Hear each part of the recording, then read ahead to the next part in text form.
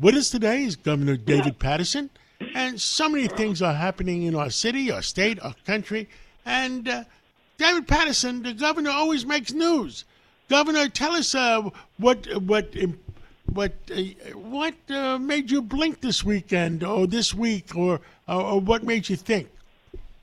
Well, since the last time we talked last Sunday, John, there were two incidents that both occurred on Wednesday that I found really quite profound. One of them was a random shooting of people in Israel. And they're not 100% sure that this was part of the war with Hamas or whether this was just, as we have so often, these indiscriminate people who just start shooting people. And but I noted in the press conferences how the speakers were like, well, that's just another example of the threat to Israel and the fear that we live in constantly every day. But it was almost matter of fact. Well, later on in the day, right here in New York City, there was a tree lighting as it was November 29th, and that was going to be the tree lighting. And, of course, there was a protest there on behalf of Palestinians. And what happened was when the Palestinians went to the protest near the tree, and the area was already taken up by people who wanted to see the Christmas lights come on, and it's part of Rockefeller Center, and it's part of the whole experience of living in New York in the winter. This scuffle breaks out. The police get involved, and if you look at the pictures, even I could see that it was pretty violent at certain points. So wanting to learn a little more about it, I turned on, all the major news stations at 10 and 11 o'clock, and I saw surprisingly not that much coverage of it. And what I thought is maybe we're getting to the same place where they are in Jerusalem or Tel Aviv or other part of the Golan Heights, where these occurrences are so back-to-back that we have no real understanding of how we're actually beginning to, on some levels, to accept it. And this is completely unacceptable behavior. Well, the one thing that impressed me about the tree lighting was, and I was supposed to go, Governor, to a friend of mine's office in Rockefeller Center and watch the tree lighting. But I couldn't get near the place, and I didn't want to, take a chance with my family getting there. And I ended up watching it on television on NBC4, and they did a very good job. They had a great show. And you know what? The one thing that impressed me, Governor? Every other word was the word Christmas. It was, and I kept hearing it versus previous years. It was a taboo word to do. Is the woke culture dying? I think where these types of celebrations occur, yes. This is not a political rally. This is not an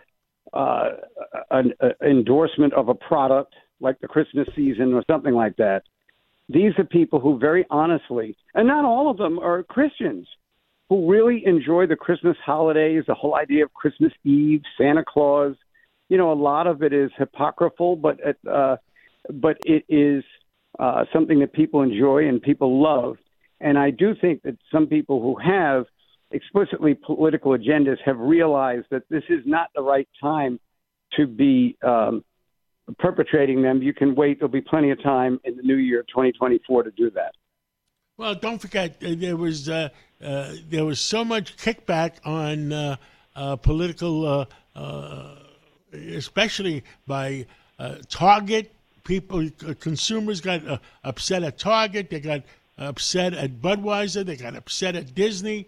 So maybe it's reforming a little bit. There was another story in one of the papers that investments in green energies, or ESG, fell. In other words, the people invested $17 million in the United States, $17 trillion, and it's now only worth $9 trillion. That's a good way to lose money, isn't it? Well, unfortunately, you really can't mix ideology and investment. And I think anybody that ever invested for any period of time has learned that at some point. And for people to invest in something, you have to, in a sense, you're rolling the dice a little bit because you are believing that this product will be worth a lot more down the road than it is right now. And apparently there have been, let's take the issue of EVs, the electric cars. Clearly, from the results, and particularly these motorcycles that have been riding around the city, from the results, they are potentially very dangerous ways to travel. And not just for the person who's on the bike or in the car, but for the people around it. Now, with the electric cars, they found out during the hurricane season, both this past year and last year, that when the hurricanes hit and the salt water mixed into the car engines, it started fires, sometimes in the homes of people who lived right next to where they parked their car. So for an investment to be a good choice and beneficial, you need a lot of data. And, having been in the industry myself, you've really got to have a lot of information that is generally accepted before your customer wants to put down even the slightest amount of money. Understood. And there was another thing going on where 3,900 car dealers wrote letters to the White House. They said, we are backed up 8 months, 9 months, a year on electric cars, and we're mad as hell and we can't take it anymore. Well, that's the problem, John, that the whole idea of trying, and I think we should be trying to keep the environment such that we don't have, bad encounters, such as recently we went over 2 degrees Celsius higher than the planet has ever measured in terms of the temperature all around the planet. We also have to understand that, like any other product, it has to be popular and it has to be selling. And if it's not, you're going to have a storage area full of cars that can't be sold, and that's not going to benefit anybody. That's not going to benefit the economy.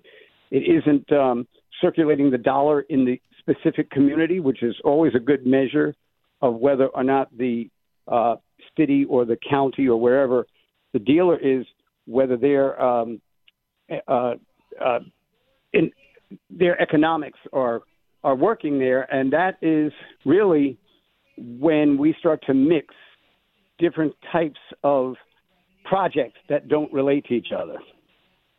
Understood. And what else? Anything else you want to tell on a Sunday morning after the tree lighting?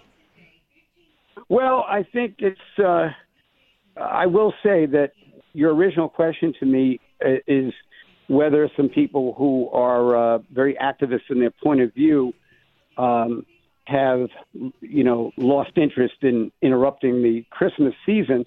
I would actually have to close by feeling that they showed a little respect for other citizens who they may not agree with a lot, but they're recognizing when people have their own events and either have religious or moral feelings that are very important to them as New Yorkers and especially as Americans, that we should respect that. So I actually have a kind word to say about those who feel that way today. Governor David Paterson, thank you for your input, and thank you for always caring about the people of New York, and we'll catch up again real soon. Thank you, John. Handling legal matters is stressful. So, let the law offices of Frank Bruno Jr. provide you with the insightful counsel you deserve. The law offices of Frank Bruno Jr. has successfully handled thousands of cases for 25 plus years. They focus on elder law and estate planning, but are equipped to navigate you through all stages of family law and divorce to real estate law and probate. The law offices of Frank Bruno. Call 718-418-5000 or visit them at frankbrunolaw.com. That's frankbrunolaw.com. Frank Bruno. He's your numero uno.